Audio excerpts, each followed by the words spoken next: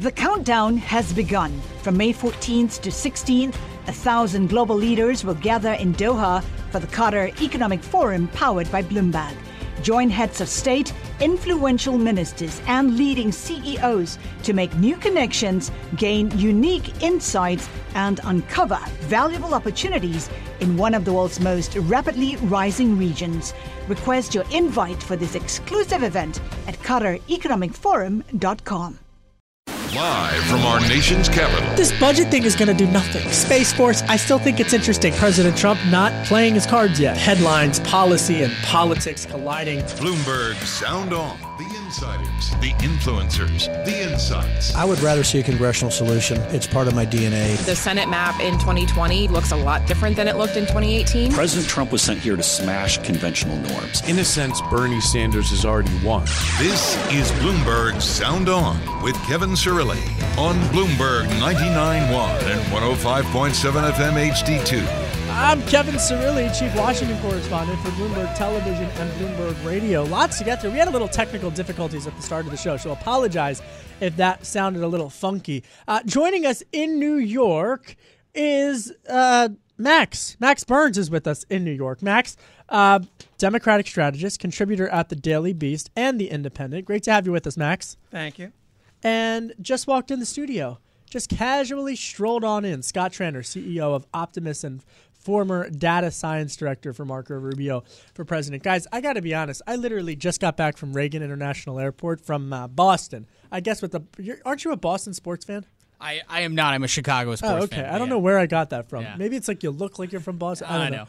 But anyway, so I'm a little disheveled. So we're going to get back in the zone. Max, give me your 3 big takeaways from the New Hampshire primary, because there's so much information. And number 1 better be about Bernie Sanders, because I don't think he's getting the play he deserves after winning the Granite State. Go ahead. Yeah, absolutely. Bernie Sanders with 25-26% in a 5-way race is incredible. Second big one, I think, would be the fact that there is no clear successor to Joe Biden in the moderate centrist wing of the party. There's a big fight now between Pete Buttigieg and Amy Klobuchar for that space. And the third is that we're going to be in this for the long haul. The way this is shaping up, especially going into Nevada, South Carolina, there is not going to be a clear-cut leader here. You know, I think that's a great point. You know, I was really struck at the Bernie rally, Scott Tranter. I was there last night, and his supporters, it's a much more diverse coalition, at least in the crowd, than I think we are catching on to. And I said this to Tom Keene earlier today on Bloomberg Radio, as well as on Bloomberg Television, which was we might be missing the moment. For the first time in at least our generation's history, we could have a true populist election. It's certainly possible. Also, he had the Strokes last night, who are quite popular, and free concert and all that kind of stuff. Look, Bernie says exactly what the people want, and so lots of people like that. I mean, that's what a populist is. He gets most of the people out there. It'll be interesting to see what happens in the Super Tuesday states, though, especially with Mike Bloomberg spending all that money. And to echo what Max said, I'm the math guy, so we have our own model. We just released it about you and Andrew Yang. Yeah. Unfortunately, he had to drop off to New Hampshire, but might run for mayor. But anyway. He should run for something, but to echo what Max said, our model says 49% chance of a convention where there is no clear delegate winner after last night, and that is 49% chance. 49% chance. Okay, of what happening? Of a convention happening with no clear delegate leader. In other words, the Democratic candidates go to convention with no majority. But that happened with Hillary Clinton, right? Technically. No, she had with the superdelegates. With the superdelegates, which are not a thing this year. I think the last time that anyone really had without having to do whatever delegate math was with John Kerry. That was years ago. Correct. So Democrats have this history. Max, you guys have this history of really kind of having these types of conventions that technically no one really has enough to qualify, but ultimately people assume are just going to get them. I remember Hillary Clinton had to release her delegates or something. But I don't know. I don't buy that. And I'm going to push back against this because, and Max, I'm curious for your point. You know, you've got the Bloomberg question hanging out there, and just as a disclaimer, and we're going to talk about it openly this block, Michael Bloomberg is the founder and majority owner of Bloomberg News, the parent company of Bloomberg LP, and and the majority owner of Bloomberg LP, the parent company of Bloomberg Radio. So, Max, from your perspective, though, he hasn't competed. Iowa, he wasn't there. New Hampshire, he wasn't there. And he's banking everything, literally banking everything on Super Tuesday. But, I mean, Buttigieg, Klobuchar, Biden, there are a lot of different alternatives, and he hasn't had to be on a debate stage yet. So where does the Bloomberg question fit into that?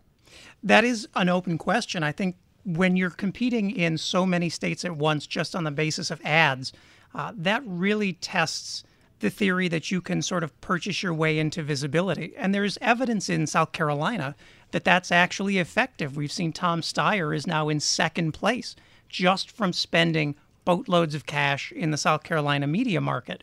But it's going to be challenging if Mike Bloomberg isn't on a debate stage to make the case that he's really a viable candidate. And there are Democrats, both in the moderate wing and on the left, that are justifiably skeptical of his credentials as a Democrat. And that's going to hurt him if he can't contest those in front of a national media audience. And just as a note, the stop and frisk questions about his support for that, and which he has since apologized for, also resurfacing in the last day or so. Let's take a listen to Bernie Sanders last night in Manchester, New Hampshire, after winning the New Hampshire primary. Here he is.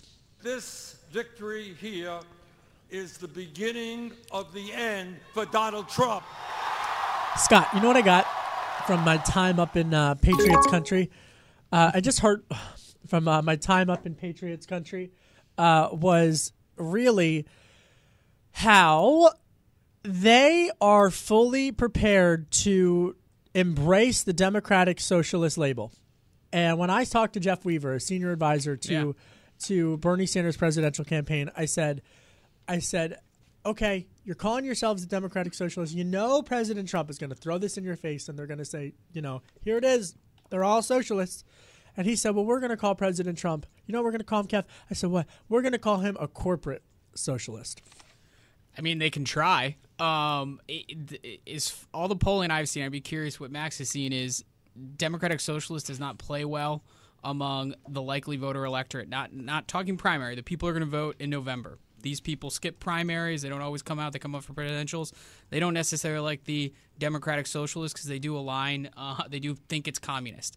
And I do know that the Trump campaign has spent a lot of money on polling on this, and they've crafted their message the way they have. That's the bet they're making. Now that's why they play the game. That's why we're going to see how this unfolds over the next 6 to 8 months. But it looks like if that's the position of the Sanders campaign, both sides are going to get exactly what they want, and they're going to go in thinking they got the right side, which makes the next 6 to 9 months interesting. Max, do you shiver at the sight of the attack ads and the tweets that President Trump's going to have calling whomever the nominee is a Democratic Socialist? I don't, and I think this is why not? This is the trap that Republicans have sort of fallen into over the past couple of cycles. Is they have called every single Democrat a socialist and a communist, to the point where when an actual Democratic Socialist comes around, that has been muted so much. So you don't think it means as much? I don't. And we forget that most voters are not ideological. They're voting on actual policy issues, and they're voting on things that affect them.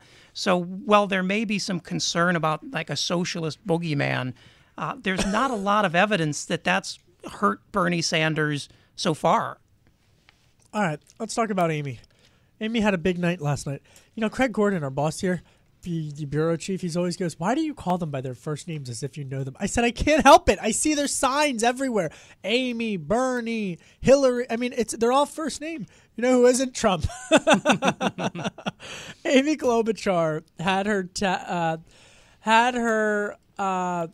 task really set out for her because she had to get in third place. And you know who did it? She got it. She got it. She didn't only get it, she doubled basically what Elizabeth Warren had. Here's Amy Klobuchar from last night. Take a listen.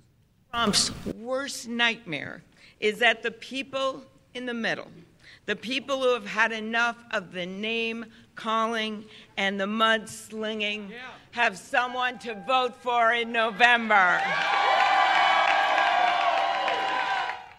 So that's Senator Amy Klobuchar. Does she have what it takes to sustain herself, Scott Transer, Republican insider, against the onslaught of criticism and time in the sun that's going to be headed her way? Well, I'm curious. She might not get the onslaught. I mean, we're too busy talking about Mike Bloomberg, Steyer, Buttigieg, Sanders, all of these different people.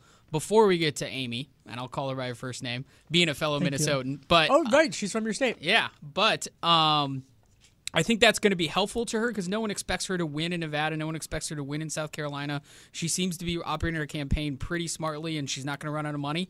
So she's going to be able to go into Super Tuesday with middling expectations not to win anything. She'd come out with some delegates and maybe catch fire. But you have to win. This is what I don't understand, Max. Everyone says you don't have to win. You got to win. Eventually. But you got to put points on the board. It's not enough to make it to the big dance. You got to win if you want the trophy, right, Max? The delegates are what matter. And this is great for Amy Klobuchar as a campaign for vice president, essentially.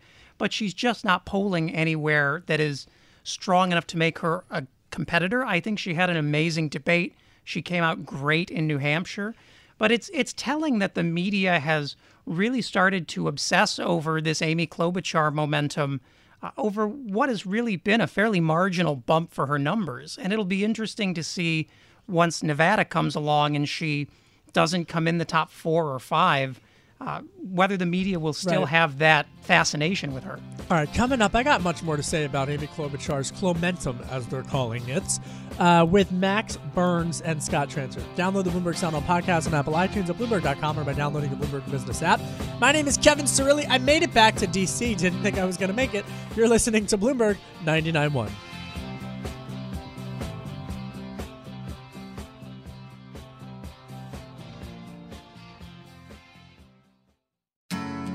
This is Bloomberg Sound On with Kevin Cirilli on Bloomberg 99.1 and 105.7 FM HD2. These first two states are very meaningful, but he's right. The competition moves on now to different states, new states with different makeups, different experiences, and we will be competing, making sure that our message reaches every voter and earning that support, especially mindful that we are moving into more racially diverse states.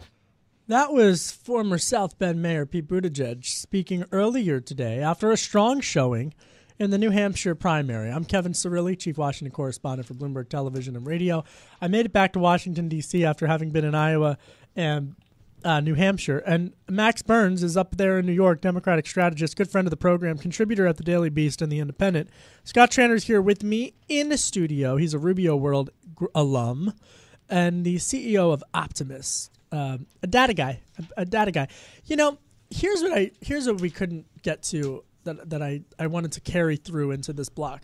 Well, and it involves Buttigieg, it involves Klobuchar, and it really does involve Bernie, in the sense, Max, that folks like us, especially here in the Beltway, and this is my issue with the Beltway. Folks like us, Max, we're talking about delegate counts and super delegates and conventions and everything, but I'm going to keep saying this until the cows come home. It's not outside of Washington. How you win is by getting the most votes. Even if there's all of that other technical stuff, for lack of a better word, how you win is getting the most votes. And so if Bernie Sanders continues to perform strongly in caucuses and primaries, and at the end of the day has more votes in these states, but it is, dare I say, taken away from him, to his supporters, it will feel like the nomination was taken away from him. Am I wrong? And how does the Democratic Party prevent that from happening? Because Tom Perez has his work cut out for him if that's the case, Max. Well, it's a good thing that Bernie Sanders supporters are not prone to conspiracy theories about the election being stolen. Max, oh my gosh, go ahead. But you make a good point, is if he can show the popular support and this arcane delegate system where how well you perform doesn't necessarily correlate to how many delegates you get, and people are trying to explain this to voters who just see that the guy they support who came in first is somehow not the nominee, that's going to create the same kind of problem we had in 2016 with the Republican primary, which was this idea that the establishment was trying to deny Trump the nomination. And that, I think, gave him a lot of momentum. The resentment that voters feel at Bernie Sanders being excluded by any means necessary is a real driving force that's keeping him afloat. I just want to jump in. Look, Bernie Sanders got the most votes in Iowa, pending a recanvass, and got the most votes in New Hampshire. But according to the University of Virginia Center for Politics and Decision Desk HQ, Pete Buttigieg has the most delegates. And at the end of the day, Tom Perez oversees the DNC, which writes the rules and says you got to have the most delegates. Well, I think that's a great point because, I talked about how we might be missing the moment that Bernie Sanders has continued to drag the party to the left and has been attacked for not having an effect on Democratic politics. I mean, that in and of itself is an effect.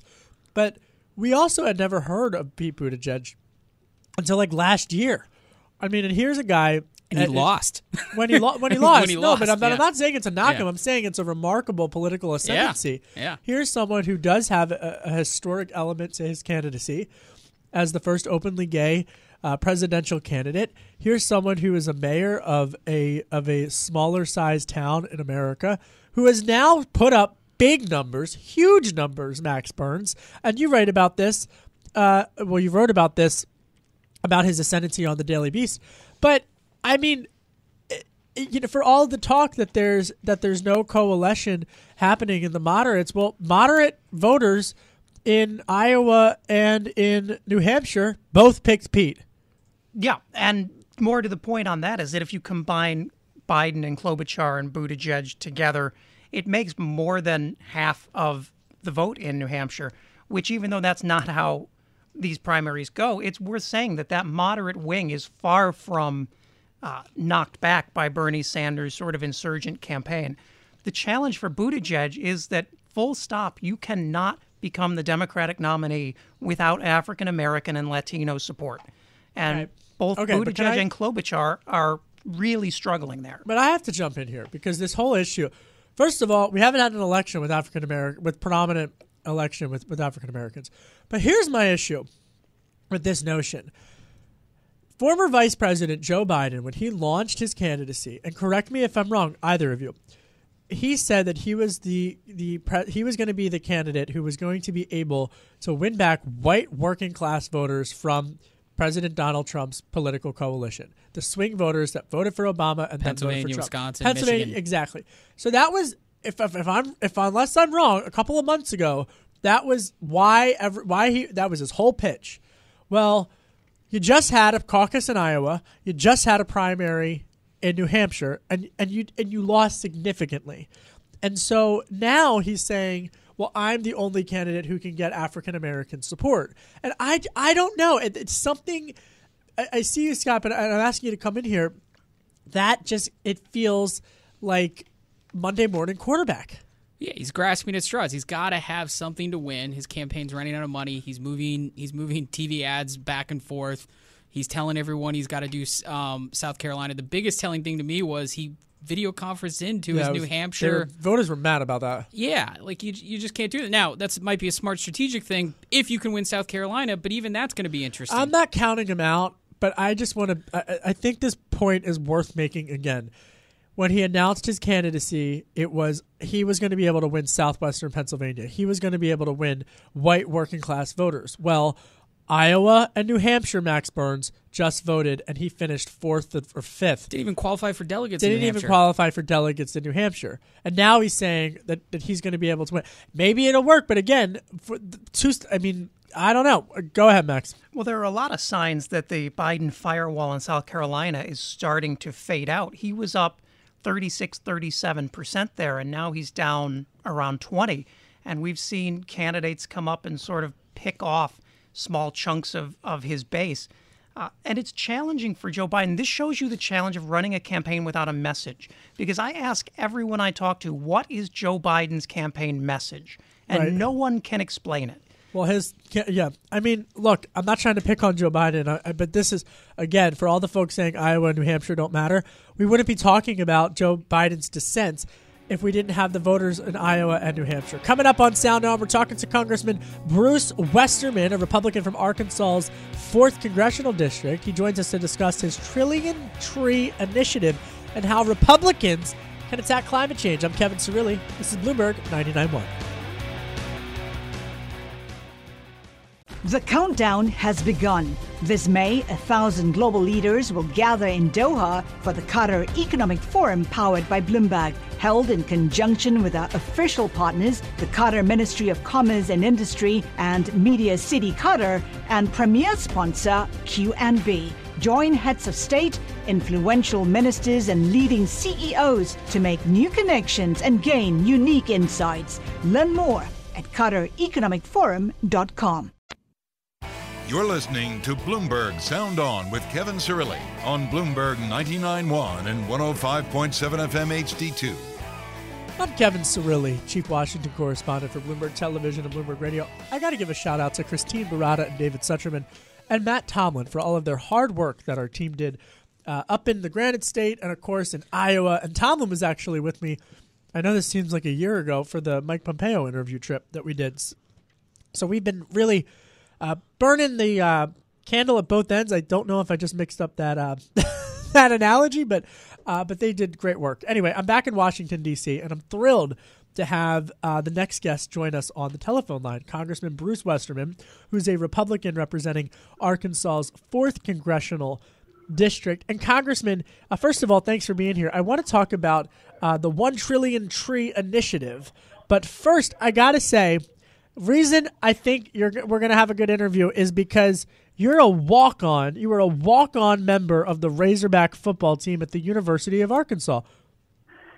Yeah, that was a long time ago, but it's good to be with you, and we could probably tell football stories for a while. I can say that the guy that played in front of me is going into the NFL Hall of Fame this year, Steve Atwater. So, no way. Wow. Yeah. See, I think that's a great story because I think a lot of times people think that college athletes, they get recruited and it's a whole business. And there's actually the NCAA has been up on Capitol Hill, I think it was this week, for some hearings about oversight over the NCAA and their new rules for players. But it's good to know that there are still walk-ons. Like one of my favorite sports movie, which isn't Rocky, surprisingly, given my Philadelphia heritage, but it's Rudy. So it's good to know that you're a walk-on. I appreciate that. Hey, there's a lot of us that played for the love of the game, and if you're a walk-on, you do that, and you understand what it's like to be part of the team, but not be in the limelight much. I feel like I'm a walk-on every day in this industry. Anyway, let's talk about your 1 Trillion Tree Initiative. So the president gave this a shout-out in his State of the Union address. You want to plant 1 trillion with a T. Trees, 1 trillion trees by the year 2050. Why and how are you going to do it? And how are you going to pay for it? Yeah, we're talking trillion as in national debt kind of trillion. It's not as many as trillions as the national debt, but it's something that there's a lot of research out there. Actually, there was a research paper out of Zurich that said that if we planted 1 trillion trees, and they went into how much land mass that would take and showed that there's the land mass to plant it, that those trillion trees could remove 205 gigatons of carbon, and that's equivalent to 2/3 of the man-released carbon since the beginning of the Industrial Revolution. Wow. So there's 3 trillion trees in the world right now. We've got about 300 billion of them in the United States, and we could step in and do our part and lead in this global initiative because trees and plants, they do photosynthesis and they're the ultimate carbon-eating machine. But there's a lot more that we can do with trees besides just storing carbon in the forest, because when you cut a tree down and make something out of it, that carbon that was pulled out of the atmosphere a long time before you ever harvested that tree, that remains in that wood for as long as the wood's there. So there's really an endless supply of how much carbon we can take out of the atmosphere and store in the forest, or the mechanism to pull it out of the atmosphere. And then by doing sustainable building practices, we can store that carbon indefinitely in the building. And you're seeing people already doing this. You're seeing Walmart's building their new corporate headquarters in Arkansas out of mass timbers. And this, we're talking about office facilities for 15,000 people. So this is a big project, and it brings a lot of attention to sustainable building. Right. But we want to plant more trees where we can. We want to make our existing forests more healthy. I got to interrupt you. Because Congressman Bruce Westerman's on the line. He's a Republican from Arkansas. He was the Engineer of the Year in the state of Arkansas by the Arkansas Society of Professional Engineers in 2013. My dad's an engineer, and he is an engineer and a forester by trade. You just said something that I never thought I'd ever hear a Republican say, and I think a lot of our listeners would never expect to hear a Republican say, quote, "We want to plant more trees," end quote. So what do you say to folks who are driving in their cars right now and they think, is that a Republican talking about planting more trees? You're saying climate change is a problem, it's real, and we got to do something about it, and here's my solution, and here's why it's cost effective. Or am I mishearing you? No, you're listening pretty astutely there. But I am an engineer, undergraduate. I'm a forester in graduate school. I tell people I've got the worst combination of degrees to serve in Congress because engineers think with logic and reason and foresters look at long-term horizons. But if we want to solve the problem of too much carbon in the atmosphere, which it's 411 parts per million right now, when we started measuring it with actual atmospheric air in the year we measure it, 1958 in Hawaii, it was at 315 parts per million. But you can go back with air caught in polar ice caps, and you can go back thousands of years, and we know that our carbon levels are high. So how do we solve that problem? And the most pragmatic, proactive approach to that lies in nature with trees. Right. It's by far the largest carbon capturing mechanism that we have, and it's more efficient and more economical than anything else we have. So it's not the solution, but it's a great solution, and I'm excited to be working on it. Congressman Bruce Westerman's on the line. He's a Republican who has a climate change plan. He's also an engineer, and I got two more questions for you. You've been so generous with your time, so I'll keep it quick. The United Nations has a similar policy that they would like to see enacted. Is this an opportunity for the U.S. to work with the United Nations? So absolutely, and President Trump at Davos, he committed us to this global trillion tree initiative. In the State of the Union address, he brought back up again planting 1 trillion trees.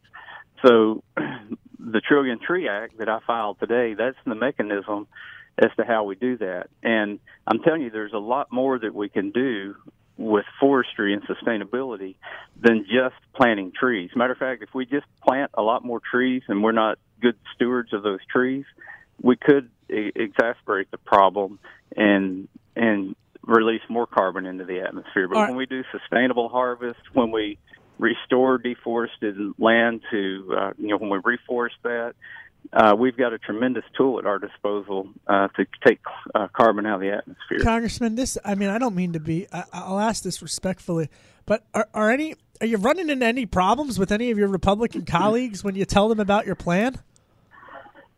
No, this is just, it's common sense. I mean, we're in Washington, D.C. You're always going to have somebody that'll disagree with everything. But I think when people have an open mind and they listen to what we're talking about doing, and this is a way we can, it's not only good for the environment, it's good for the economy. So it's not a gut punch to the economy. It's something that can help the economy to grow, and it's something that trees are not only the lungs of the earth, as Teddy Roosevelt said, but you get benefits with clean water, you get wildlife habitat, you get all the recreation opportunities. There's a tremendous amount of other benefits that go along with trees other than clean air, but right now we're focusing on their ability to make the air cleaner. Congressman Bruce Westerman, I hear you loud and clear, and in fact, it's been one of the things that I think has really been lost in the hunting debate, as it's been wrapped into a lot of hunters and fishermen, of which I know you are one, have been wrapped into the issue relating to safer gun laws and whatnot. But there are a lot of environmentalists like yourself who are hunters and fishers and fishermen. And anyway, I really appreciate your time. I appreciate you coming on to talk about this. It's counter-narrative, which is what I really value on this show, is folks who come on and tell us about their ideas. So, Congressman, a walk-on from walk-on football player, Razorback. Appreciate you coming on. Bruce Westerman, everybody, a Republican from Arkansas. Thank you for that. 1 trillion trees. Hey, we'll leave it there. Go Hogs. Go hard. Listen, on this show, we root for the Philadelphia Eagles and the Penn State Nittany Lions, but I'll let you go. Coming up on the program, panel reacts to much more policy and politics. Max Burns, as well as Scott Tranter, both of whom were listening to that interview. Download the Bloomberg Sound On podcast on Apple iTunes at Bloomberg.com or by downloading the Bloomberg Business app. You can also find me on radio.com, iHeartRadio, and Spotify. I'm Kevin Cirilli, Chief Washington Correspondent for Bloomberg Television and Bloomberg Radio. You're listening to Bloomberg 99.1.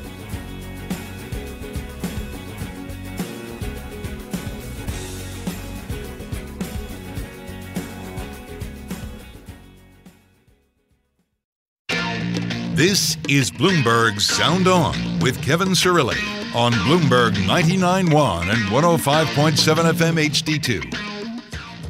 I'm Kevin Cirilli, Chief Washington Correspondent for Bloomberg Television and Bloomberg Radio. It's time now for my favorite part of the program, Quick Take What's on Your Radar. It's where our panelists, our esteemed panelists and guests, give us their quick take of one thing that's on their radar. Max Burns, you've been waiting patiently for us up in New York City at Bloomberg World Headquarters, where you are an esteemed Democratic strategist and a columnist for the Daily Beast, as well as the Independent. What is your quick take that's on your radar?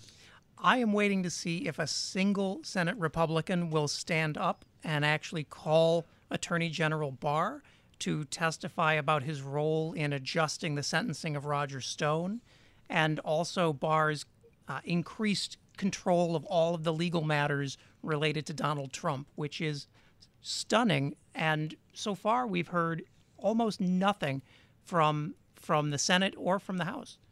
Okay, so to catch everybody up to speed, because we were in New Hampshire world, Chuck Schumer, the top Democrat in the Senate, has written a letter to the Department of Justice Inspector General. And in the letter, he writes, quote, "I'm calling for an immediate investigation of why Roger Stone's sentencing recommendations by career prosecutors were countermanded. The American people must have confidence that justice in this country is dispensed impartially." The president, for his part, has been tweeting all about this, and President Trump actually congratulated Barr after prosecutors resigned from Roger Stone's case. I'm reading from Axios. Zachary Basu's reporting. The Justice Department submitted a new sentencing recommendation for Roger Stone on Tuesday, overruling career prosecutors who requested in a court filing Monday that the former Trump advisor serve 7 to 9 years in prison. He only got about half of that. Scott Tranter, what are you hearing? I mean, Max is saying, all right, Republicans should speak out against this. What are Republicans saying? They're ignoring it. It's just another thing. You know, the president is the commander-in-chief. All these people report to him. I understand the independent judiciary side, but Republicans are saying he has this prerogative. He used the prerogative. He's certainly talking about it today in tweets and in interviews. Yeah. And let's hear a little bit of the president when he was asked about it. Here's President of the United States. No, I didn't speak to the justice. I'd be able to do it if I wanted. I have the absolute right to do it. I stay out of things to a degree that people wouldn't believe, but I didn't speak to him. I thought the recommendation was ridiculous. I thought the whole prosecution was ridiculous. So, I mean, Republicans and President Trump, they believe that Stone was wrapped up in this, what they call a witch hunt, and that it should have never gotten that far. And he's really not saying one way or the other if he's going to pardon him. And Democrats are saying this is another example of the president overstepping his boundaries, putting that nicely. I mean, furthermore, abusing his power in office. But, Max, I don't see this going anywhere. And unfortunately, it probably won't, which is a sad statement on the values that we are supposed to hold sacrosanct. The idea that the Attorney There's a word I haven't heard, sacrosanct. I feel like I'm back in Catholic prep school. Go ahead. I'm here for you. It's just the idea that this Attorney General is not the Attorney General of the United States. Go ahead. He's the Attorney General of Donald Trump. And we're seeing a system here where the Department of Justice is now in the defense of a single person and that person's friends at the expense of the actual objective rule of law. All right. So that's what's Max Burns' sacrosanct quick take on his radar. I think I was thinking of the word sacristy and not sacrosanct. Anyway, Scott Tranter, who is looking at me like I have 3 heads. I have 1 head, but I'm on 3 hours of sleep. What is your quick take on your radar? Yeah, so I'm a big fan of exit polls, and I was looking at it. And what I found most interesting is climate change has been climbing up higher than healthcare, and a lot of these Democratic voters. And if we want to meld it over to what's going on in businesses, we're seeing a lot of insurers start to price in climate change and what it's going to do to property values, floods, hurricanes, et cetera, et cetera, et cetera. City planning, all these things. And you know what? And not just big cities. I have to not just big cities, but also towns along the coast that are traditionally more conservative. Yeah. I mean, look, businesses, if you're a good business, you leave partisanship out of it. And so whether or not you believe in climate change and or its effects, that's a different question. But businesses are starting to price it in as it's rising in voters' minds. Okay, so when do you think we're going to start hearing more about that? Because we just had Congressman Westerman on, who has Republican pushing for trees, carbon, all these things. I think you're going to start hearing it over the next 6 to 9 months, especially in the campaign trail. I think Republicans and Democrats read the same polling. If it's good polling, it's going to say the same thing. It's going to say that climate change is on everyone's minds, combined with the fact that businesses are starting to price it in, whether it's supply chain logistics, whether it's real estate values, whether it's insurance, all these things are going to start to price in. And that affects people whether you believe in it or not. So I think that really who was out ahead on this was Carly Fiorina.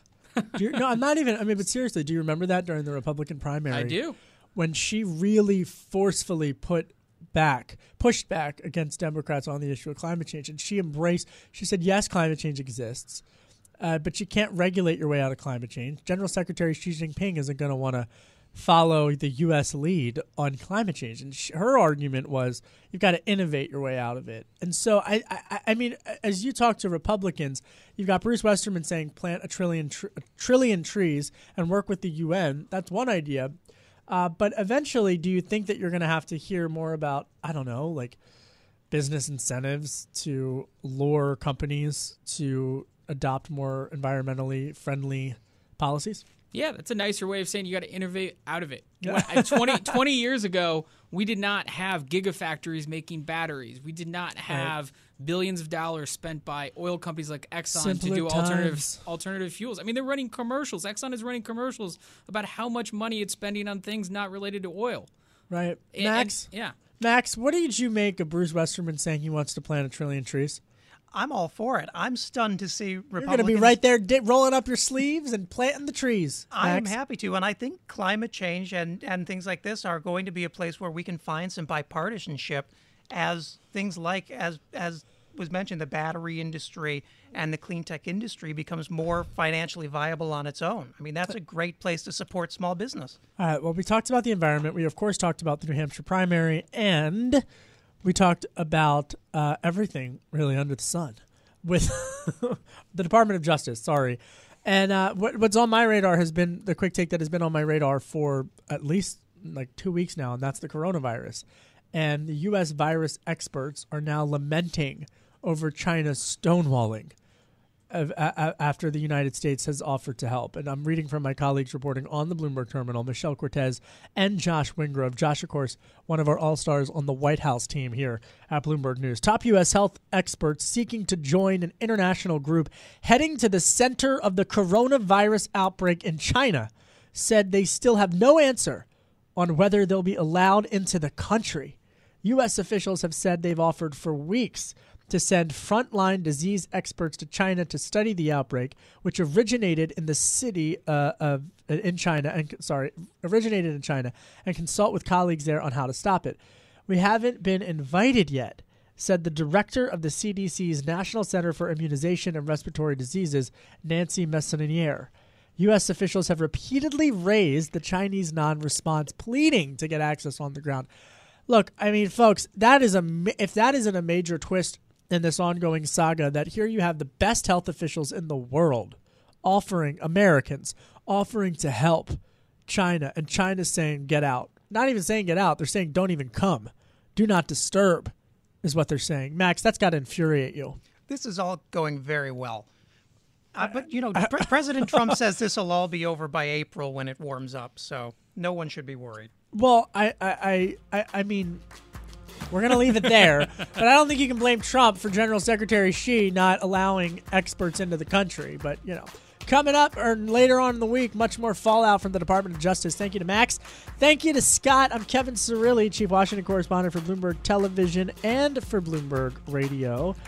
And you're listening to Bloomberg 99.1. I want to thank Matt Shirley for helping us out today. He was here in studio with me as I rushed back from Manchester. I got to get more chowder. I missed the chowder. Thanks for listening, everybody. See you tomorrow.